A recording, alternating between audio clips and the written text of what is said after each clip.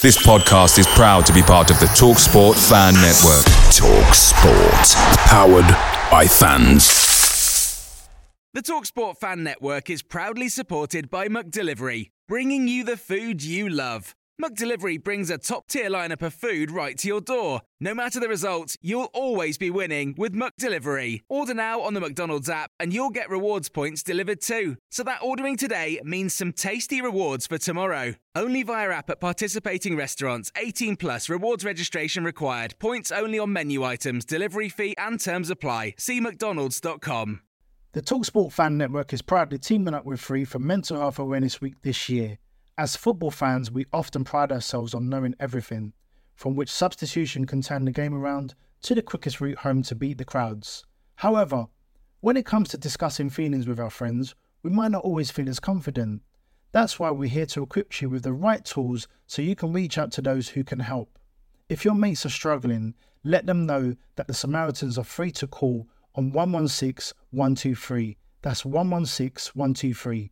They are there to listen without judgment or pressure, 24/7, 365 days of the year. Let's all take a moment to talk more than football. Brentford FC, come on, you Brentford, come on, you bees, come on, you Brentford, come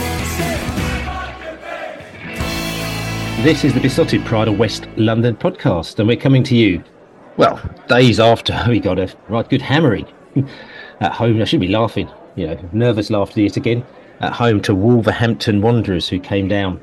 Some people said it was a must-not-lose game. Well, if it was a must-not-lose game, we completely and utterly fluffed our lines there, because we didn't only lose, we actually got smashed to pieces by Wolverhampton Wanderers. It was all over by the counting after, I don't know, probably, well, I was saying that. No, it wasn't. We'll talk about that in a little bit. Anyway, my name's Billy Grant. I'm actually sitting here overlooking the sea. It's all tropical to me. I was down in the south coast with the South Coast Bees, actually, just getting ready to make my way up to Palace tomorrow. But I just thought I'd actually take in the sea air and actually get those Wolverhampton vibes out of my body at the moment now. And I'm sitting here in the virtual joint, the seaside virtual joint, with the man Laney in the house. How are you? I'm all right, full of cold. I'm not happy about that, but yeah, I'm okay. Yeah, we need to exercise this Wolves ghost, don't we, before we play Palace, and hopefully it gets a little bit better. Very, very different to this time last year. Yeah, most blah blah. Yeah, most definitely. Last year was, to say, actually last year, saying that, we were actually down here. I was in the south coast as well, and we went to Brighton for Boxing Day. And there were no trains, and we were moaning about going to a Brighton match, struggling to get to a Brighton match yet again. It's like it seemed to be a yearly fixture for us, doesn't it? Was that last year or year before? I think that was last year, wasn't it? I think it was last year. Yeah, it was. Yeah, it all sort of turned up. Yeah, exactly. It all starts to merge into one now, doesn't it, Laney? Yeah, so, it was the first year, I think, you find. Yeah, no, I think, anyway, but I think it probably wasn't, but it doesn't really matter. Anyway, that's not the point. Anyway, we've got Allard in the house as well. Yeah, I'm all right. Yeah, I'm not full of cold. I'm feeling quite healthy, which is unusual for Christmas week. And yeah, it was a tough night at the office, wasn't it? Oh, right, it was quite tough, but we'll talk about that. We'll get it off our chest. Like I said to you, because it's festive greeting period now as well. Now we're just gonna cut all the way through. Actually, we're just gonna do sort of a semi-mini pod today to talk about Wolves, because we need to get that off our chest, and then we'll have a little look forward to the Palace game. So listen, let's go away, let's come back, and then we're going to get straight in and talk about Wolves. Wolverhampton Wanderers came to New Griffin Park. They weren't expecting loads. I mean, they'd just beaten Chelsea, but they hadn't won in London for, I think it was about 14 games. And so they came there with their sort of kind of, not to say tails between their legs, but they weren't expecting those. And to be quite honest with you, they got not exactly what they were expecting. They got much more than they were expecting. And, to be fair, the game didn't go according to plan. I mean, we're going to sit down. There's been lots and lots of discussion about a lot of things about that game. And it didn't go according to plan. But what I will say is, because I was expecting to get something out of that game. I was hoping we'd get a draw. We got well and truly bashed up. The goals that went in were proper giveaway goals. At least 3 of the goals were giveaway goals. You can argue that 4 of them was as well. You know, when we do the traditional, when the opposition do the traditional cross across the area with no one to actually defend it, and then the defender puts the ball in the back of the net. We've seen so many of those goals given away by Brentford. So you can argue there's 4 goals given away by us in that game. But the frustrating things for me about that game is, first of all, is that Wolves had 4 shots and they got 4 goals. And B, also, they scored actually very, very early on. They scored relatively early in the game. And when you score early on, that really puts you on the front foot. When you score your second goal, when literally the opposition give the ball to you, right, then you're absolutely laughing. And I think that's what we did to Wolverhampton pretty much from the kickoff. We basically gave the ball to them.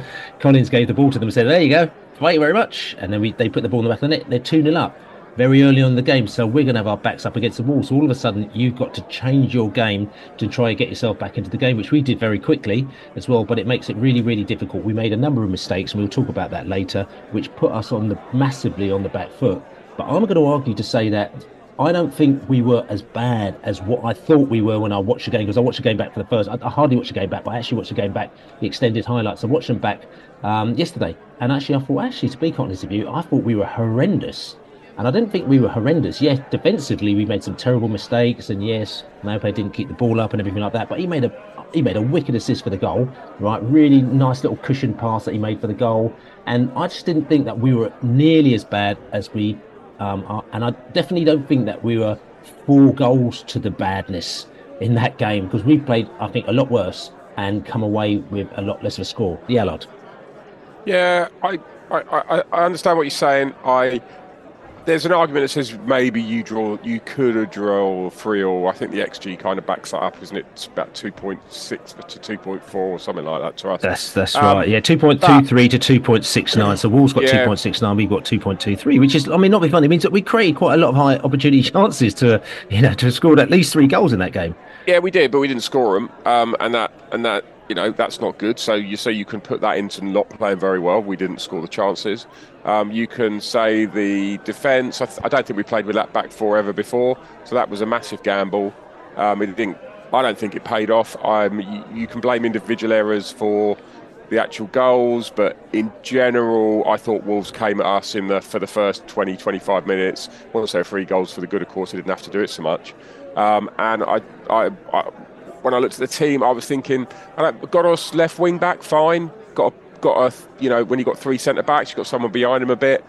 Left back, I don't know about that, and I don't really think Roerslev is strong enough at the moment to play at right back. I think he'd probably be okay at right wing back, as we've seen in the last games here and there.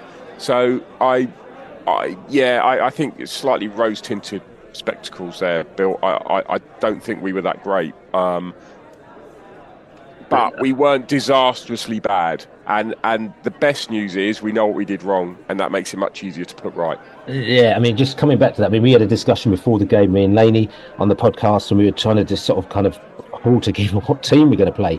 And also I did it on the Wolves podcast as well, and I said to them, I said, I'll be honest with you, I actually don't know what defend, because I said we've got, defenders out, we've got Ben Mee's just come out, he's just come in and he would have kind of sort of played in a particular position. I said, we normally go 4 at the back against Wolverhampton Wanderers, and I said, but if we're going to put Collins in, I don't even know if he could play right back. I've got no idea. Obviously, we didn't put him as right back. I said, will Roerslev go as right back? I'm not sure whether or not he could be. And it was one of those dilemmas where you're thinking, what is Thomas going to do? Is he going to change his normal plans and maybe go, 5 at the back, stroke 3, stroke 5 at the back, just because of the personnel we've got? Or is he going to stick to what he normally does and try and sort of shoehorn some people in? And he obviously did the shoehorn. Question, why didn't you think that he went 5 at the back, the Allard? I think because, for exactly what you said, we don't play 5 at the back against Wolves. We play that against teams that are normally in the top 6 or 7, although Wolves are getting not a million miles away from that now. So I think he stuck with the plan, which is go 4-3-3. I think I don't understand why Damsgaard didn't start. Maybe there's a fitness thing. I think that if Damsgaard starts, can you play Jan out maybe at left back? It felt to me like with the players available, what we did in the second half might have been a better way to start, which is... And what do we do in the second half? Can you explain to people? So Jan out dropped into defence. Godos actually played in midfield in the second half. And maybe that would have given us a bit of better balance. I don't know. It's difficult to understand the thinking behind Damsgaard not playing.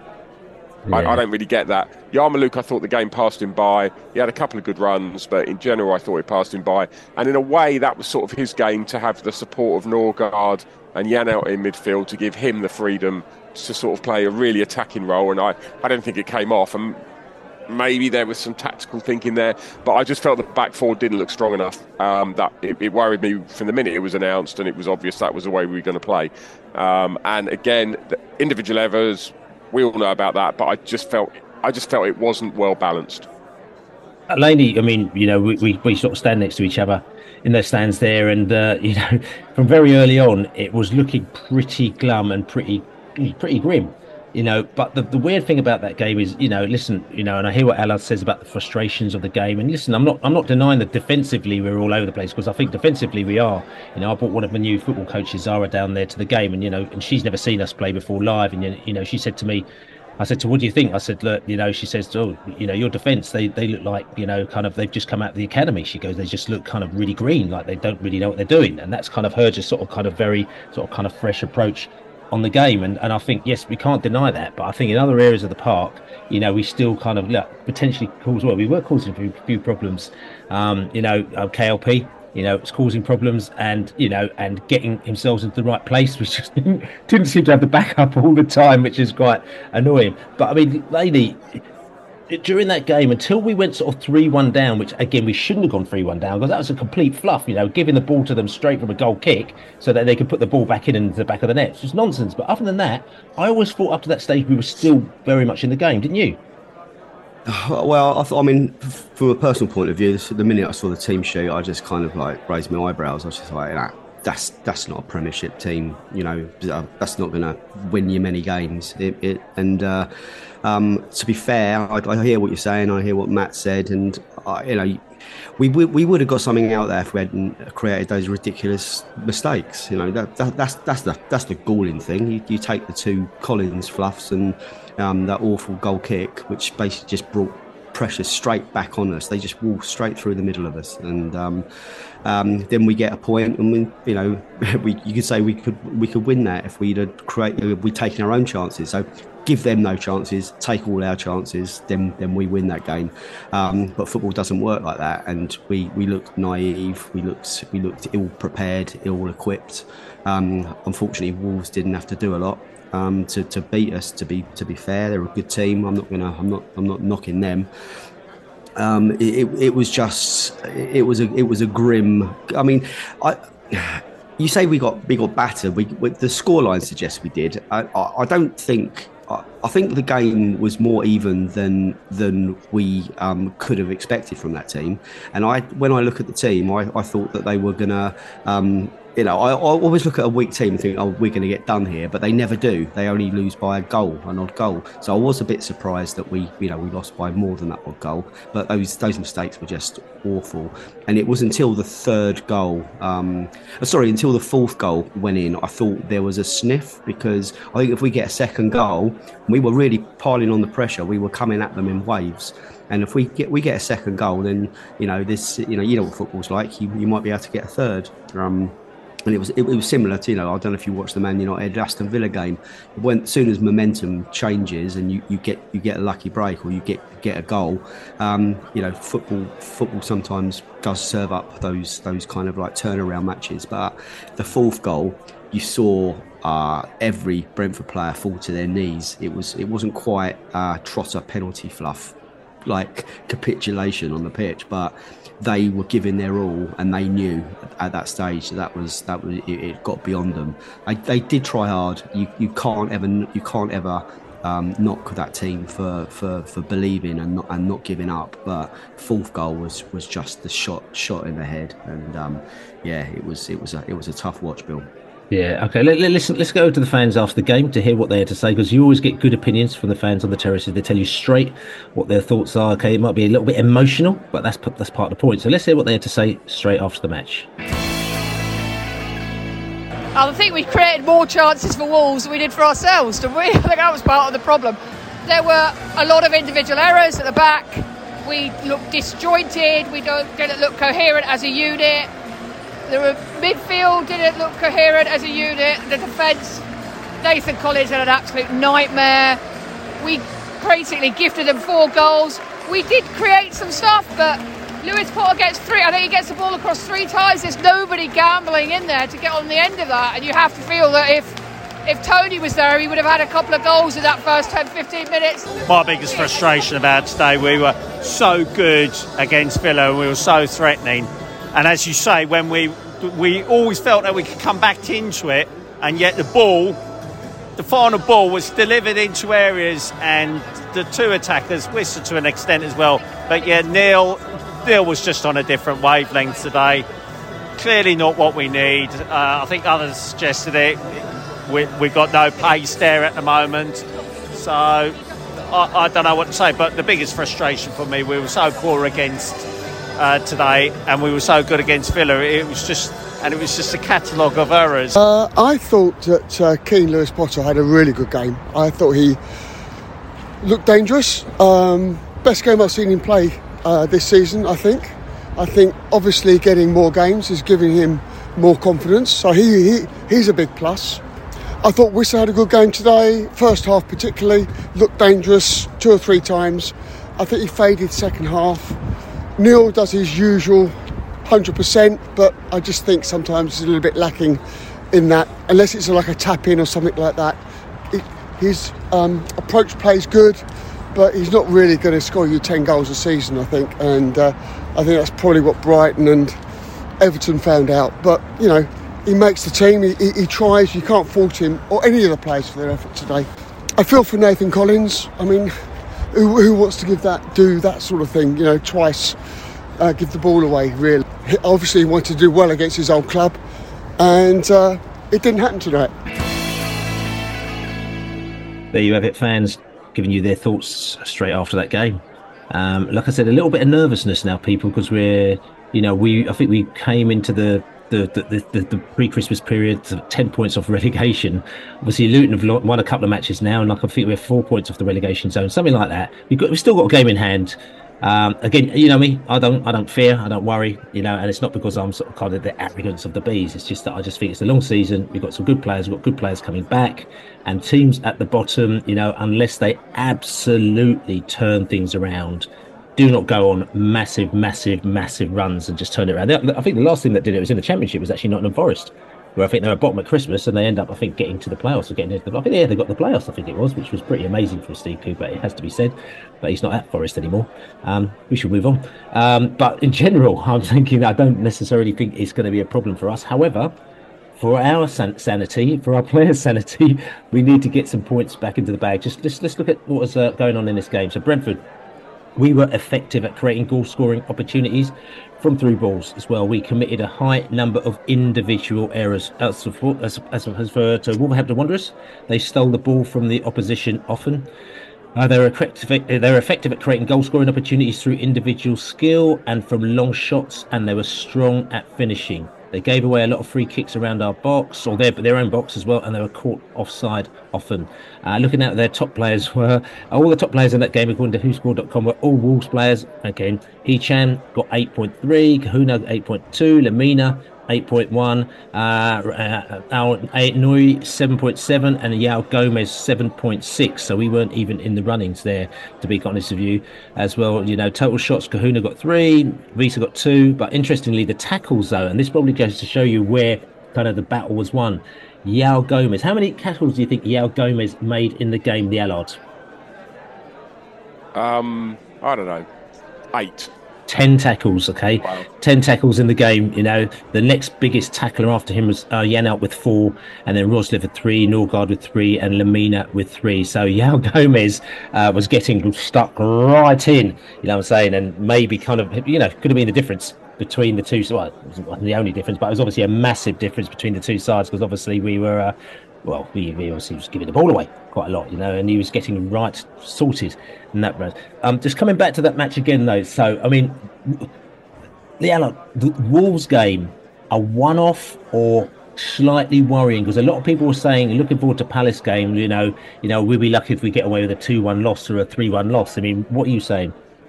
I think the Palace game is a game to get through, and then I think after that you've got 3 weeks off in the league, and you can come back, with a few players, hopefully coming back from injury, certain player possibly, although that could just become a whole fucking circus, couldn't it?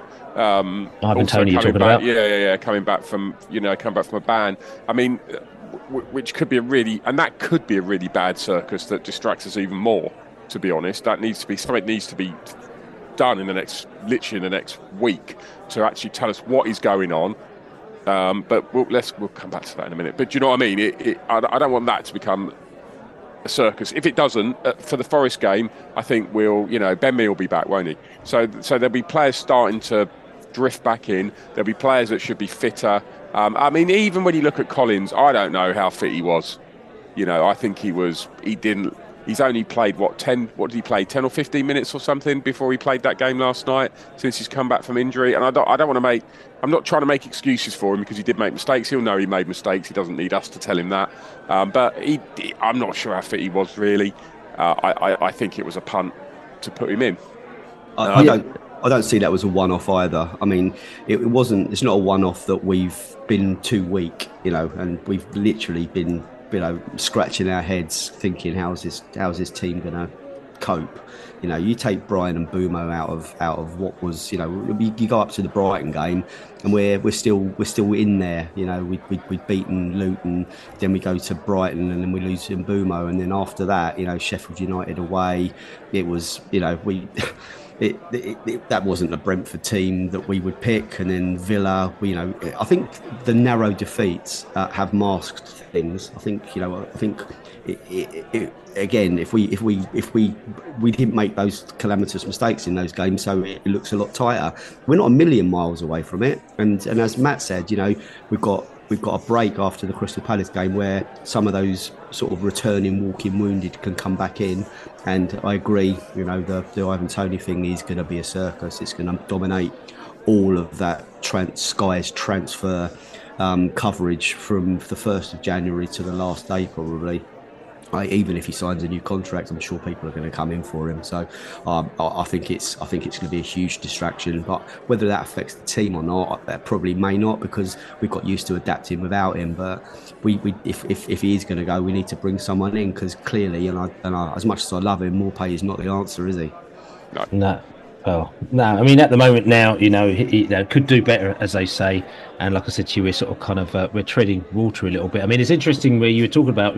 We saw Sergi Canos scored a goal for Valencia, a very good goal as well, smashed it into the top corner as well. And obviously, Sergi went, with our blessing to a certain extent, even though it probably didn't end on the best of notes. But the interesting thing is that we've had we've had Godos come back on a free transfer because he was a free agent, because we let him go, but we needed him. The irony is that maybe if Sergi Canos was around, we might have actually pulled him back at that same stage, don't you think? No, I don't. I don't think Canos left with the best will of No, I'm just saying if those situations hadn't happened, I'm talking about the type of player that he is, the fact that we got Maupay in instead. We'll be probably playing him at left back anyway. I'll be honest. If Sergi Canos was around and history hadn't happened, he would have played in every game, more or less, this season, wouldn't he? He'd have actually been almost a perfect player to fit in where he needs to fit in. He could have played in the front three. But anyway, that's happened. That's moved on.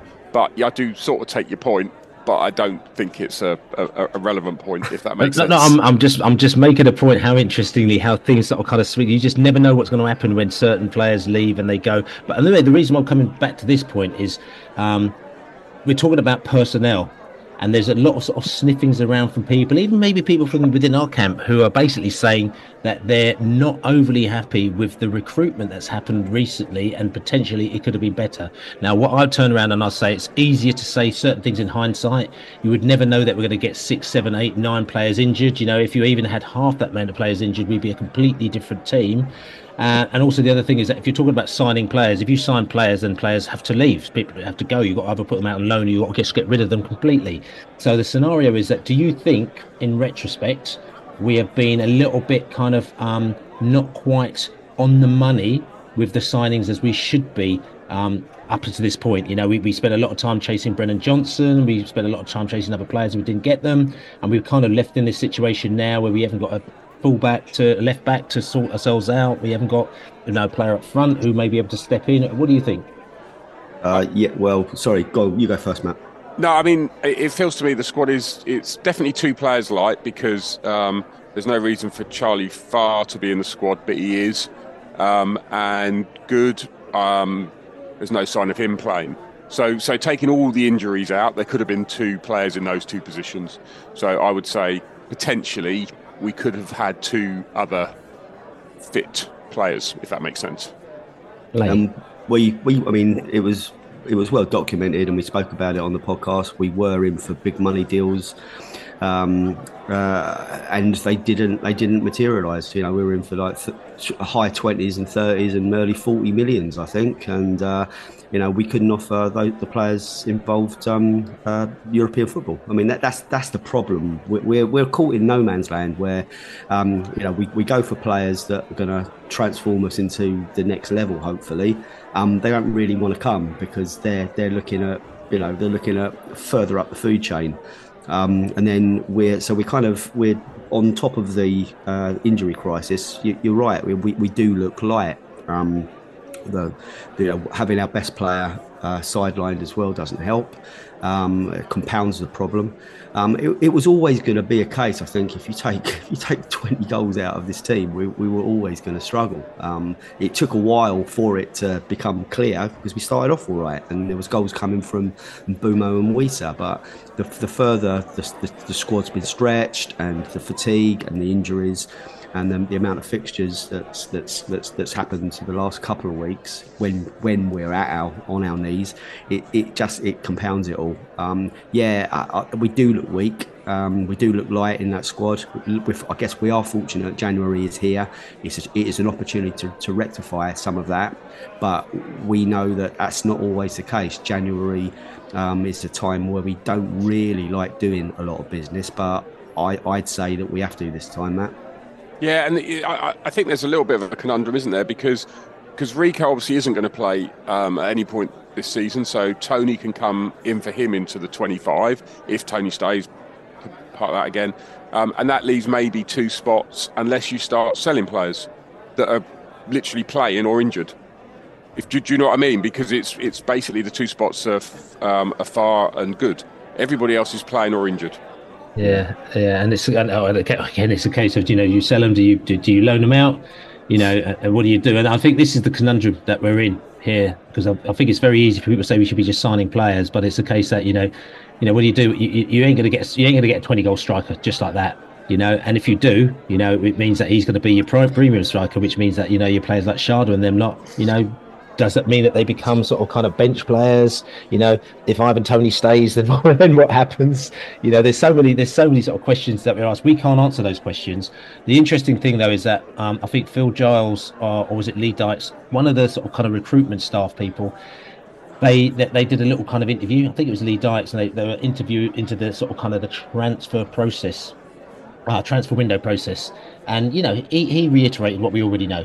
We don't necessarily like doing business. We don't do business in this window, and we won't do a deal unless a good deal comes about, because this is more of a selling window than a buying window, as he said. And they won't buy unless they feel that we are in grave danger, because they'd rather do a business in the summer than do business now. And I think this really now comes down to, and I know a lot of people are going to hate this, but it's down to their mathematics, whether or not they believe, even with the squad that we've got now, whether or not we were in trouble. I know for a fact is that if they feel that even with what we've got now, even losing 4-1 to Wolves and losing such and such a games and doing so on and so forth, they'll probably look at the XG, saw it as 2.2 something and say, listen, we're doing the right things. It went horribly wrong for us. It won't happen again. We only need to get 4 more wins and we're fine. And they'll probably leave it. And they probably won't sign another player. They might get somebody, if they can do. So, for example, if a striker comes about and they can sign that striker, he said, I think they were looking at the geezer at Chelsea, whatever his name was, situation, where we didn't sign him at the right time. And also Brennan Johnson, we could have signed him for a particular fee and we didn't, and then the price went up. And they said sometimes we might sign somebody if the opportunity is there, because if we leave it 6 months and everyone else has come in, we won't get them. That would have happened probably for Ivan Toney if we didn't sign him at the time. There's a few other players. So yes, that may happen, where we may sign a player to try and get him in before somebody else gets them. But if that doesn't happen, I can see us probably maybe trying to bring in a couple of loan players to kind of keep our head above the water over the next few months. You can only have maximum two loan players, I think, in the Premier League at any one time. So we've already got Mopé. So that gives us one more. That gives us one more. I mean, I might have that wrong, but that's my recollection. I've just Googled it, and it seems to back that up. So someone can shout on Twitter if they want to say I've got that wrong, but I think that is that. So there are sort of thin. Having a lot of players injured is a real problem, and in a way, at least if a couple of them were injured for the rest of the season, you'd know where you are. Yeah. Do you know what I mean? But all these players are coming back. February, March. I don't know if any are coming back in January. Don't forget, of course, there's the African Nations Cup. So Onyeka, Wissa. There's the Asian Cup, Godos. That's 3 more players that we're going to lose from, as best I understand it. I don't know if squads have been announced, and I'm not really sure about Godos, but Iran are playing in it. So that's 3 players we're going to lose for January and part of February, likely, maybe 2. So there's that as well. So there's a lot of sort of balance in the books. It's almost like a financial book, isn't it? That you've got to balance somehow and work out how you're going to have a squad of 16 for every game. Certainly some sort of spreadsheet activity is taking place down at Jersey Road by the looks of it. But we have to work within those constraints, and I hear what you say, Bill, about them looking at the likelihood, the odds of us going down. But we have to bring in some faces. If we've only got one loanee, assume Morpay's, we're not going to send him back. I can't see that happening. So we've got one to play with. We have to get rid of Charlie Good at some stage. I know where everyone's been ever so kind to him, but I really got no idea why he's still at the club. We have to make sure that everyone that's in that matchday squad, that first team squad now, is able to contribute something. And I don't think there doesn't seem to be a failure in our style of play, our intensity, the spirit out on the pitch. They're giving us their all. We're still even when we're losing, we're creating really good chances. So there's nothing with my eyes. I'm seeing the alarm bells are going off, but obviously, it's only human nature to look over your shoulder and see what we thought were 3 absolute certs for relegation, making a fight of it. Now, we're only going to get better. That's my opinion. This is the worst it gets for us, because we are literally plucking people out of the crowd almost now to play games. So that will improve in January. It cannot get worse. We can't have less fit players at the end of January than we've got now. So I think it's going to be tighter than we hoped and tighter than we thought, but we're going to be all right. Ladies, picture the scene. All of your mates around, you've got your McNugget share boxes ready to go. Partner this with your team playing champagne football. Perfect. Order McDelivery now on the McDonald's app. There's nothing quite like a McDelivery. At participating restaurants, 18 plus, serving times, delivery fee and terms apply. See mcdonalds.com. The TalkSport Fan Network is proudly teaming up with Free for Mental Health Awareness Week this year. As football fans, we often pride ourselves on knowing everything, from which substitution can turn the game around to the quickest route home to beat the crowds. However, when it comes to discussing feelings with our friends, we might not always feel as confident. That's why we're here to equip you with the right tools so you can reach out to those who can help.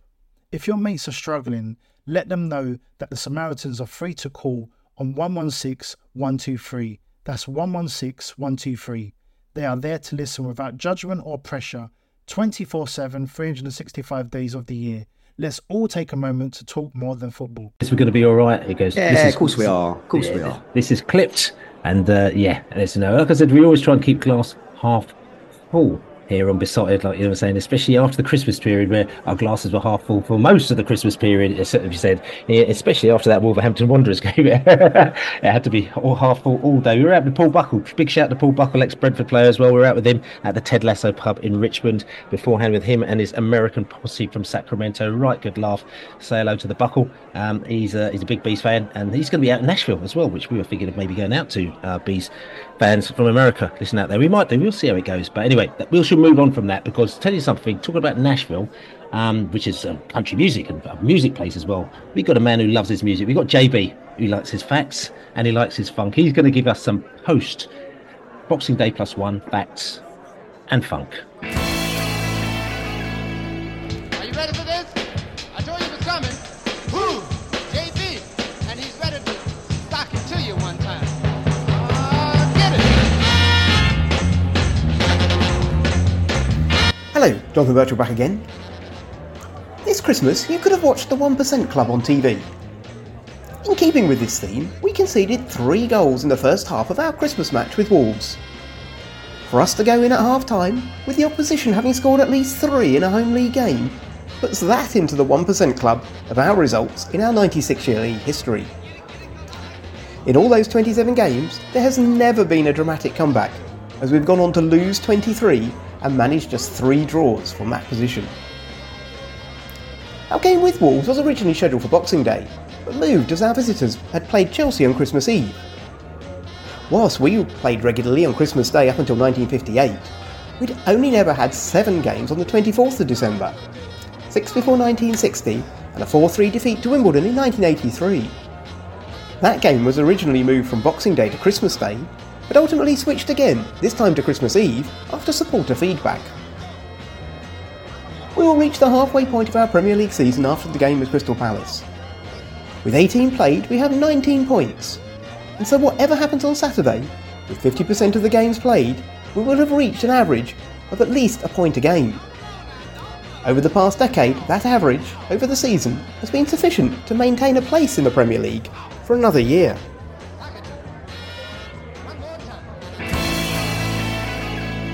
There you go, JB's facts and his funk. And talking about funk, we're looking down at South East London, funky zone, Crystal Palace. It's a ground which is, I think, is interesting, an interesting ground for Bees fans. It's interesting because I'm down here in Brighton and I'm actually looking forward to going up to Palace, because it's going to be easier for me to get here from Brighton than it is for you to get down there from London, because it's not the easiest place to get to as well. And like I said, the drinking options are fairly limited, but we think we've maybe found a couple of places to go, which is all good.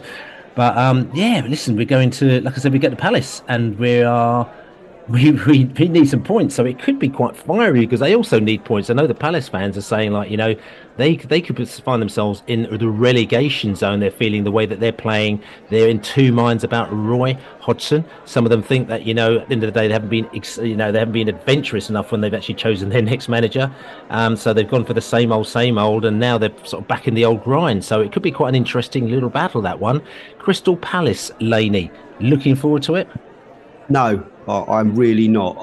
I think the defeats are going to continue, I'm afraid. We have to just get this one out of the way.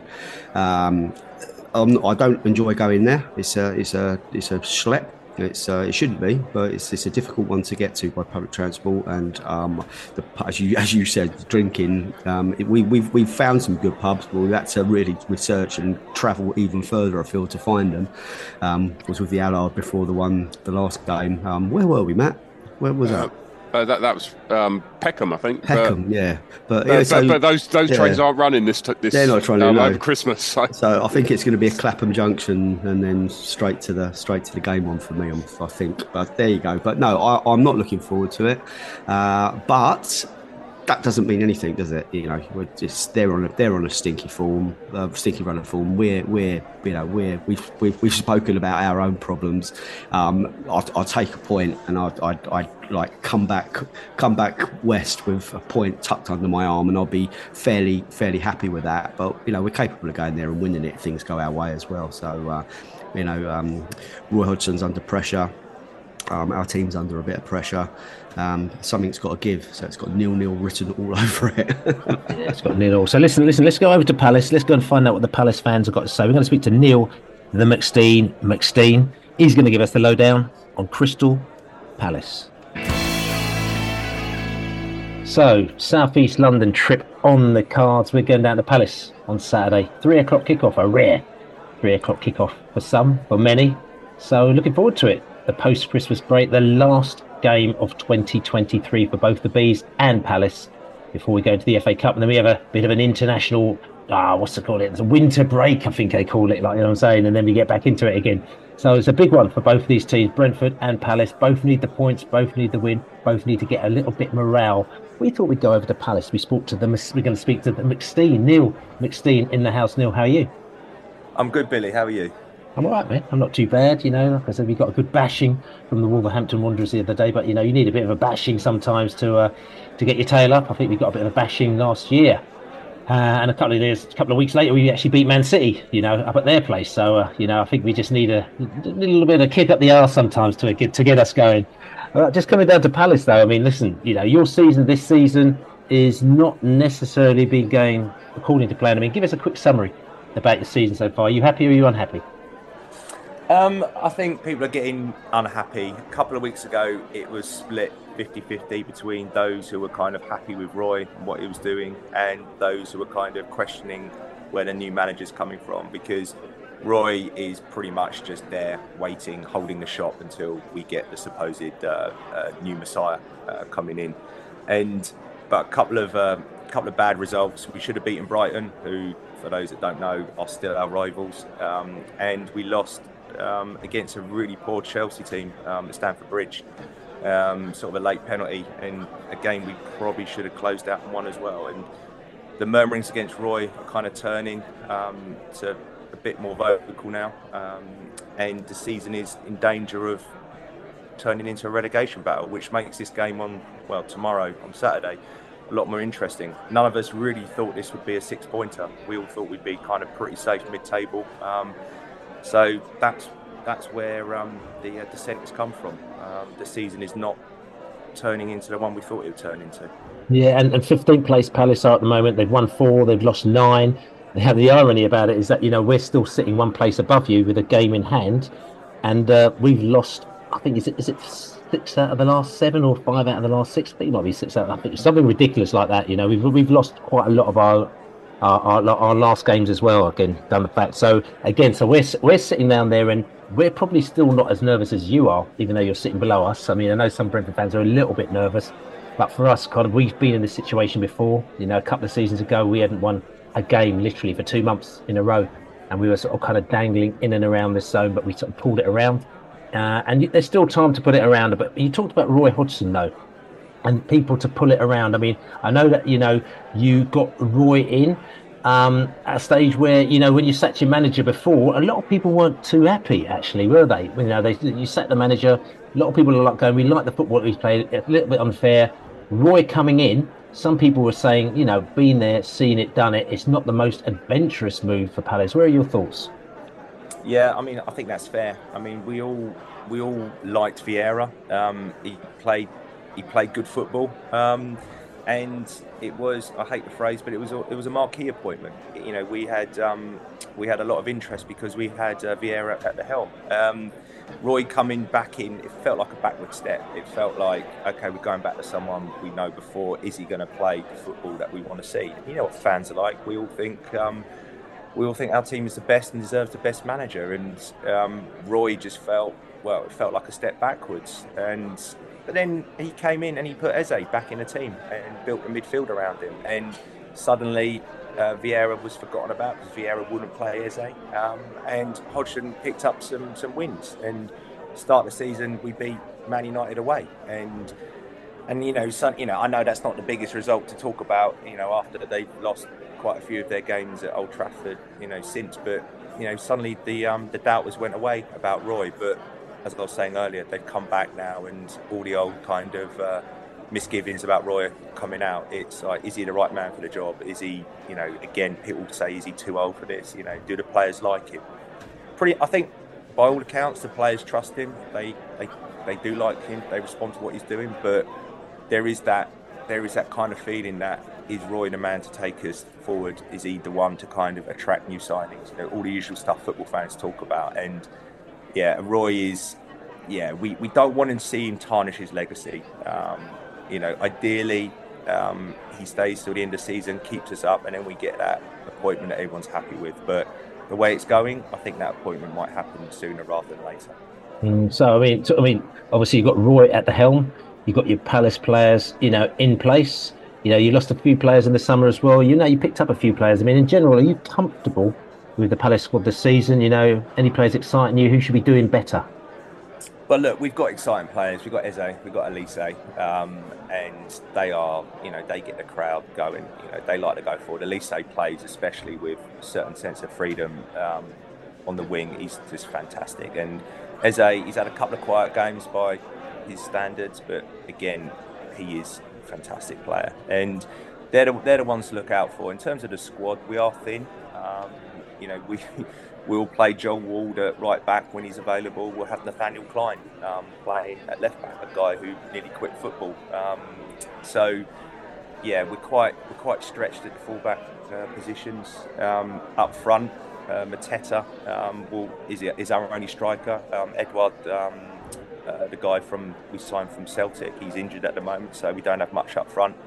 And then Ayew, Jordan Ayew, he just keeps going. You know, he's the most fouled player in the Premier League, which us Palace fans, we cling to that stat because it shows what he can do. He's the non-scoring centre forward that we love to play on the wing, if that makes any sort of sense. But but he's not one to look out for. Eze and Elise, they're the ones to look out for. And of course, Gay.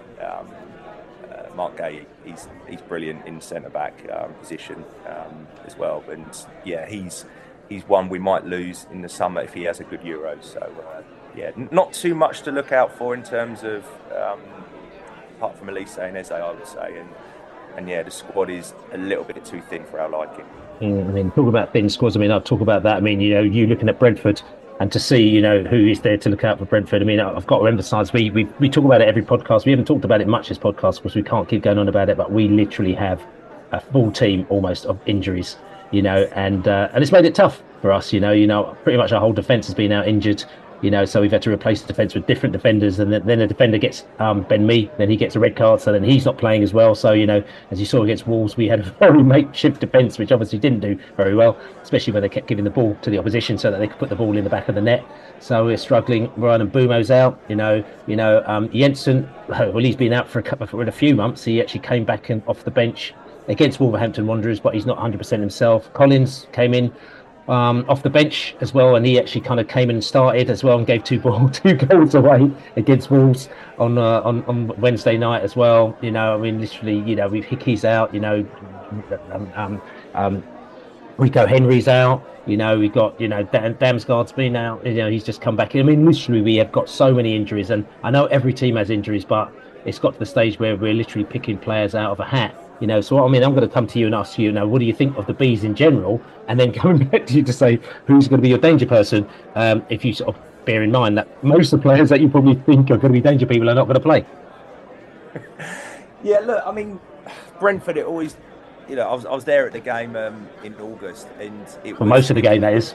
Yeah, most of the game. I kind of left before I saw the equaliser, and. I left before I saw the equaliser, and but again, that was a typical Palace Brentford game, another draw. And look, Palace fans, there is grudging respect for Brentford. Again, we like your recruitment policy, we like the players that you put out on the pitch, and we like what you've done. And again, there is always that, it gets thrown about as why can't Palace be more like Brentford in our recruitment? Why can't we go and identify players? Blah blah blah. And the grass is always greener, isn't it? And you know, we forget that we picked up Elise from Reading for not much, and Eze from QPR for not much, and we went out and got Doucouré, who's like our defensive centre midfielder. He's injured again. Talk about injuries, we miss him a lot. And we picked up Lerma from Bournemouth on a free. But again, it's like we do have our successes in the transfer market, but I think the Brentford setup is one we are quite envious of. And I'm sure you hear this from a lot of away fans, opposition fans.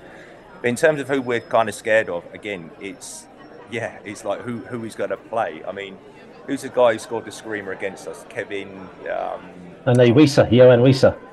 Yeah. Is he going to play? He's playing. Yeah, he's playing. Yeah, he likes playing against you. Yeah, exactly. That's the one. And again, that's who we're going to be looking at, and that's who we're going to have to stop. And again, we know Brentford are, let's just say, robust in the tackle as well. And Anderson will need to be at his. I know you love our centre back, Anderson. He'll need to be at his canniest. Let's just say that playing against Brentford. But there is one player actually who's obviously going to want to pull out a little bit of a revenge against yourselves as well. The ex-Brighton player and the ex-Brentford player Neil Maupay as well, who you absolutely love. I know you love him. I was trying to forget about him, and Neil Maupay is going to get absolute dog's abuse if he plays. He is the one we love to hate, and especially obviously against Villa. That was just, again, the pantomime villain. If he starts pulling off stuff like that, that will be. Yeah, but he loves it though, doesn't he? I think he's one of those players. He's like your Zaha. He kind of thrives on that a little bit, I feel. And if he scores at the Holmesdale end and starts cupping his ears and shushing the crowd, that is there's always one player you don't want to score against you. Neil Maupay is that guy, but he won't start, will he? No, he started up against Wolverhampton Wanderers, and the jury was out. Let's just say we absolutely love Maupay. He bleeds red and white. You know, he really does. He's a proper Brentford. He went off to Brighton for a little bit, and he went off to Everton for a little bit. But those weren't his real homes. Brentford is his real home, and we've kind of brought him home, and we've made him feel more comfortable. And he does love being there. We've realised that we've gone up a couple of grades since he left us. Let's just put it that way. And he's a particular type of player, but I also think that he can step up a gear against certain teams. And I think against Leeds United, he absolutely loves playing against Leeds. He winds them up something good and proper.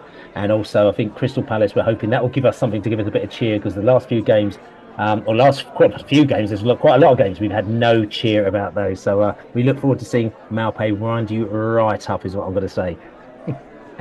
Now you said it, he's bound to score, and it's like the only thing I can hope for is he's like you lot score too early, and then just gives us time to get back into the game. So Neil Maupay, public enemy number one for us. Yeah. So talking about us scoring early, and then you not getting back into the game, how do you think the game's going to pan out against Brentford? I think, look, I went to Chelsea away, and we started that game on the front foot, and the away following was good, and again. Look, if we're at home, we're going to be expected to go forward. We're going to be expected to attack, but Roy's too canny for that. And if we give up a lot of possession to Brentford, which we probably will, then the crowd might start getting on the back of the players and start getting fidgety and all the rest of it. It just depends. I think if we start with a lot of the ball, get a couple of early chances, the crowd gets up for it, and the kick-off time makes a difference as well. 3:00 on a Saturday, I think people will be up for it. I think. If we can start getting those chances away and get Elise on the ball down the wing, then I think we'll be all right. But if we allow Brentford to kind of have possession, get in the game, frustrate us, then you might see the crowd turn a little bit. I think there will be goals. I definitely think that. And I think it just depends on the ref as well. If the ref starts dishing out the yellow cards, and that could make a difference, or if the ref lets the game flow. So. Personally, I think we'll be 0-0 at half-time, and then there'll be a couple of goals in the second half, and it'll either be a 2-0 or a 1-0. That's kind of where I'm thinking this game will go. Okay, so he's got his score prediction which is coming. I'll just tell you something. I'm just going to ask you one last question before we sort of sign off here as well. Just in general, should have asked you a little bit earlier. Just interesting, because obviously, like, you're in 14th position, which means that you could be in 12th position or 11th position or 10th position, which is all sort of kind of like mid-table. And no, you're 15th. Sorry, we're 14th position. Okay, Crystal Palace every season pretty much finishing sort of kind of 12th or 13th or 14th or 15th. So basically, you're almost like a real mid-table Premier League side. Every season, you don't necessarily fighting for European place, or you're not fighting for relegation, and that happens every year. I'm just asking, as a Brentford fan, this is our third season now in the Premier League, and the novelty has worn off for many, you can tell by the amount of people that travel to away games, the excitement for away games, also at home matches as well, where tickets become easier to get hold of this season than they have a couple of seasons ago. So things have definitely changed The climate has changed, and this is our third season. If we were in the League as long as Crystal Palace were, I'm saying sort of 12, 13, 14, 15 seasons, whatever it may be, in the Premier League, and you continually finish in sort of kind of 10th, 11th, 12th, 13th, 14th position. I'm just wondering, how is it for you, fantasy fan? How do you see your football experience? Is it a little bit, Magnolia wallpaper, or are you still excited? And I'm not saying it in a disrespectful way, by the way. I'm just asking. No. Of course, no. We talk about this a lot because, Roy alluded to the fact that we were starting to behave like Charlton fans the other day and kind of getting above our station and demanding European football. But personally, from my point of view, I love the fact that we're in the Premier League. I don't mind that we finish mid-table every season. I see that as a success. We are probably the 5th or 6th biggest team in London, and London isn't even the biggest city in terms of football in England, in the Premier League, in terms of trophies won. I like the fact that I can go out, I live near the ground, we can go and see world-class players come to Selhurst Park, and we can produce world-class players and play against those teams week in, week out. Some people think we should be doing more, but then the Premier League is pretty democratic. You get out of it what you spend. And, you look at the table every year of wages compared to league position finishes. If you spend more on wages, you finish higher up the league. But then a club of our size, we can't spend more on wages. And, again, it might sound a little bit kind of, oh, you should be, trying to get into Europe. You should be trying to do that. And plenty of people have said, look at teams that have come up and got into Europe, like Brighton. Southampton had their European run. There's plenty of teams that have had their runs in Europe, and people look at West Ham as well. But we're not as big as those clubs. We don't spend as much. We're doing what we can in the Premier League. Yes, we've got owners who own NFL teams, who own teams in France, who own teams in Brazil, who own basketball teams, and of course they could spend more. But then where would that leave us? The ground, unfortunately, the economics of football, as you've seen with Everton, you need that ground. And if you get it wrong, you get fined or you lose points. So in answer to your question, be grateful for what you've got. And if you can get into Europe, it's a bonus, but don't demand it. There's lessons from Charlton, and we definitely don't want to be like Charlton. No, definitely going to be like Charlton at all. And so talking about Charlton, who are down in Division 1, do you think Palace are going to get relegated, or do you think they'll be fine? I think we'll be fine. I think we got just enough, and I think there's 3 worse teams than us. And that's a little bit of a defeatist way of looking at it, but that's the season we're having. But I do think, as I was saying to you earlier, the lack of investment in the squad is kind of coming home to kind of bite us a little bit. And, the one example we give, if you cast your mind back, we used to have Joel Ward playing at right back. He was replaced by Aaron Wan-Bissaka. We sold him to Man United, got a nice lot of money for Aaron Wan-Bissaka. Aaron Wan-Bissaka was then replaced by Joel Ward at right back. And Joel Ward is still our first choice right back. And again, credit to Joel Ward for keeping playing. But if you want to stay in the Premier League, you've got to be able to have a bit more competition, and in spots like that, it's we'll do enough, I think, to stay up. But again, it's getting a little bit creaky at Palace at the moment in terms of our league status. Let's just say that. And Brentford, how do you reckon? Brentford will stay up. It's like I'm not just saying that because I'm speaking to you right now. You've got enough. There's enough players to come back from injury. You proved you can exist without Tony, and there's 3 worse teams. That's unfortunately the pragmatic way of looking at it. It's and it's. I think there's nothing like a little bit of rockiness to kind of shake you out of your kind of your apathy of just finishing mid-table in the Premier League. Enjoy finishing mid-table. It's a lot better than being in a relegation battle. I'll say that much. That's right, Neil. The McSteen, listen, good chatting to you. Listen, and we're going to have a little beer before the match on Saturday. Look forward to it. Indeed we are. Take care, Billy. There you go, the McSteen. Yeah, he's always quite chirpy, quite bright, quite up for it. Very happy with his team. Loyal Palace fan. Beaten the Brentford quite a few times. Always seems to walk out before a goal scored towards the back end of the game. So, let's just invite him down loads more. Hopefully he won't see any more Brentford goals when he comes down to Brentford. But the McSteen, yeah, he's like I said, you're giving us the Palace lowdown. Just looking at where they're good and where they're probably not so good. Palace good at stealing the ball from the opposition and also very good at protecting the lead. Where they're not so good at finishing, scoring chances, keeping possession of the ball, and are very weak at defending and against attacks down the wings, which traditionally would have been a problem for them if we had, Mbumo, and then we had Chada, and we had all sorts of characters. But maybe they might be able to cope with this now. But saying that, still, I'd say we're still in with a chance because they're in a bit of a sticky wicket. We're in a bit of a sticky wicket, and fingers crossed we can get something out of this. The Allard. Yeah, I think another thing about the Wolves game is physically we're quite small at the moment. KLP, Godos and a few others. So if Palace turns into a battle, and it probably will be because it's two teams not playing particularly well, that could go against us too. I don't know how much. Saying that, and sorry to interrupt you there, the Allies, saying that their styles of play. I mean, they like attacking down the right hand side. They take a lot of shots.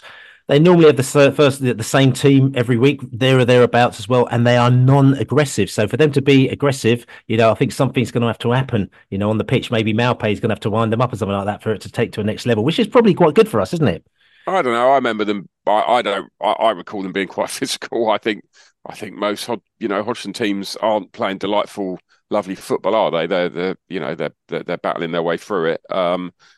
And it could be a bit of a battle that not luckily, but we probably won't even be able to see half of it if the ball's up in the air because I'm in row 40 and it's like watching it for a letterbox, isn't it, at Palace? So how much of the game we'll be able to see, I don't know. Yeah. I mean, Laney, this Palace match, look, I know it's easy for us to get, down as Bees fans, but don't forget there's a couple of things. All other teams, doesn't matter what team we got, they do fear us. You know what I'm saying? And also, we do seem to have this sort of tendency to kind of just don't give up. It's quite surprising when we go to a game where we see Brentford players just giving up. I mean, we've seen it maybe once or twice recently, but in general, it doesn't matter who the team is. We do give teams a good old battle. And this is probably one of them games where we might actually be able to get something out of that good old battle because maybe it's a little bit more evenly matched than some of the sides we're going to play. Yeah, possibly. I'm never going to write us off. And I'm still delighted that we're in the Premier League, and I'm still vibing from it. We've had awful runs in every division that we've ever played in, and I'd rather have an awful run in this one than in League One. I've just gone and got my ticket just to see what row I'm in after the I said he's in full row 9. So I might be able to see the action. Depending on how the games go, mate. I might swap tickets with your second half. I don't have to see it. I know what I'm not doing. I'm not walking out the game because there was a lot of Brentford fans that were walking out the game. I have to say, very early as well. After the third goal, I think it was. Yeah, it's I'm not gonna cast judgment on that, but there was a little bit of a fire drill going on, so we can sing that to other teams. But there was a little bit of that going on in the West Stand. I don't know about other stands, but there you go. I've said what I think is going to happen. I think we're going to lose, but I'm not going to write our team off ever. No, okay, so not writing the team off then. So I'm going to get you to write down your scores, the Allard. Oh, we're going to win 2-0 because he's going to come up with some funky plan with, I don't know, 3 at the back, KLP and Wieser up front, hit them on the break and win 2-0. It's all I can offer. Okay, and Laney. I'm going to go 3-1 Brentford, Maupay hat-trick. He'll be giving it because of the ex-Brighton. He'll be doing a load of that. Yeah. See, there we go. See what I'm saying? You've got listen. At the end of the day, it's all. Everyone's just positive. At the end of the day, I'm going to go 4-1 to the Bees. Actually, go on. There you go. See, higher, not full side. There you go. Yeah, 4-1 to the mighty Bees. We don't seem to be able to keep a clean sheet. Flecken, we're not going to talk about Flecken again. Shame we're going to have to at some stage. We are going to have to talk about him again. We don't want to put the guy down as well. But like I said, jury is out on him, and I'd just love to see him keep a clean sheet. But I don't think it's going to happen at Crystal Palace. So anyway, this is the Besotted Pride of West London podcast. As you can hear, the waves are crashing in the background as I'm looking at the South Pier, the West Pier which isn't there very much anymore. And I'm looking at the major pier and that big thing where the stuff goes up in the sky down in Brighton as well. And I think this is all a good sign because, like I said to you, because I'm in Brighton, I'm going to bring those Brighton vibes to Crystal Palace on Saturday. You know what I'm saying? And hopefully the Brentford will give them Brighton vibes and they'll actually want to absolutely hammer them just like the Brighton may do. Do you think that's quite a good thing, Lallard? Do you think I'm just trying? Yeah, no. Bring the Brighton vibes. You and Mopé can he can do a seagull or whatever if he scores. Me, or whatever. and all the South Coast Bees. There's quite a few South Coast Bees. Colin the South Coast Bees. Lord George Dawes. We've got Lord Lucan. All the sort. They're all coming up here for the South Coast Bees. So we'll all bring the Brighton vibes. Actually, Can you bring any of their players by any chance? I'll actually ask them. They were obviously busy last night, actually giving Tottenham a quite good hiding. So maybe there might be a loose end on Saturday. So maybe we could actually bring them up and see if they're up for playing a game. I'll ask. I'll let you know. So anyway, Besotted Pride of West London podcast. Don't forget to buy us a beer. besotted.com/beer. Don't forget to write a review and send subscribe on all good podcast channels as well. And like I said to you, we will see you in South East London at the weekend Palace. We'll find a little bar. We've got a little bar lined up somewhere. I don't know, somewhere we're going to have a few little drinks. We're going to go a couple of bees. Come on, you bees. Come on, you bees. Let's beat the Palace. Let's give them a right good bashing. You bees. You bees.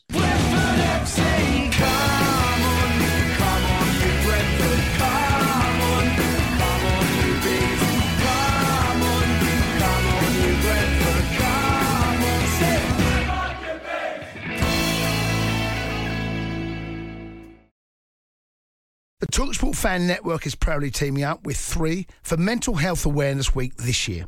Beyond the pitch, beyond the results, we're here to connect fans, getting them to embrace the highs and lows of supporting your club, because we're not just fans, we're a team. With 2 in 3 football fans having struggled with their mental health, we understand that life off the pitch can present its own challenges. That's why we're committed to ensuring you have the tools to stay connected with your friends and fellow supporters. Take a moment to connect with your mates. A simple text or an open conversation can make a world of difference. And if they don't respond right away, don't hesitate to follow up. Let's all take a moment to talk more than football. Away days are great, but there's nothing quite like playing at home. The same goes for McDonald's. Maximise your home ground advantage with McDelivery. Order now on the McDonald's app. At participating restaurants, 18 plus, serving times, delivery fee and terms apply. See mcdonalds.com. This podcast is proud to be part of the TalkSport Fan Network. TalkSport. Powered by fans.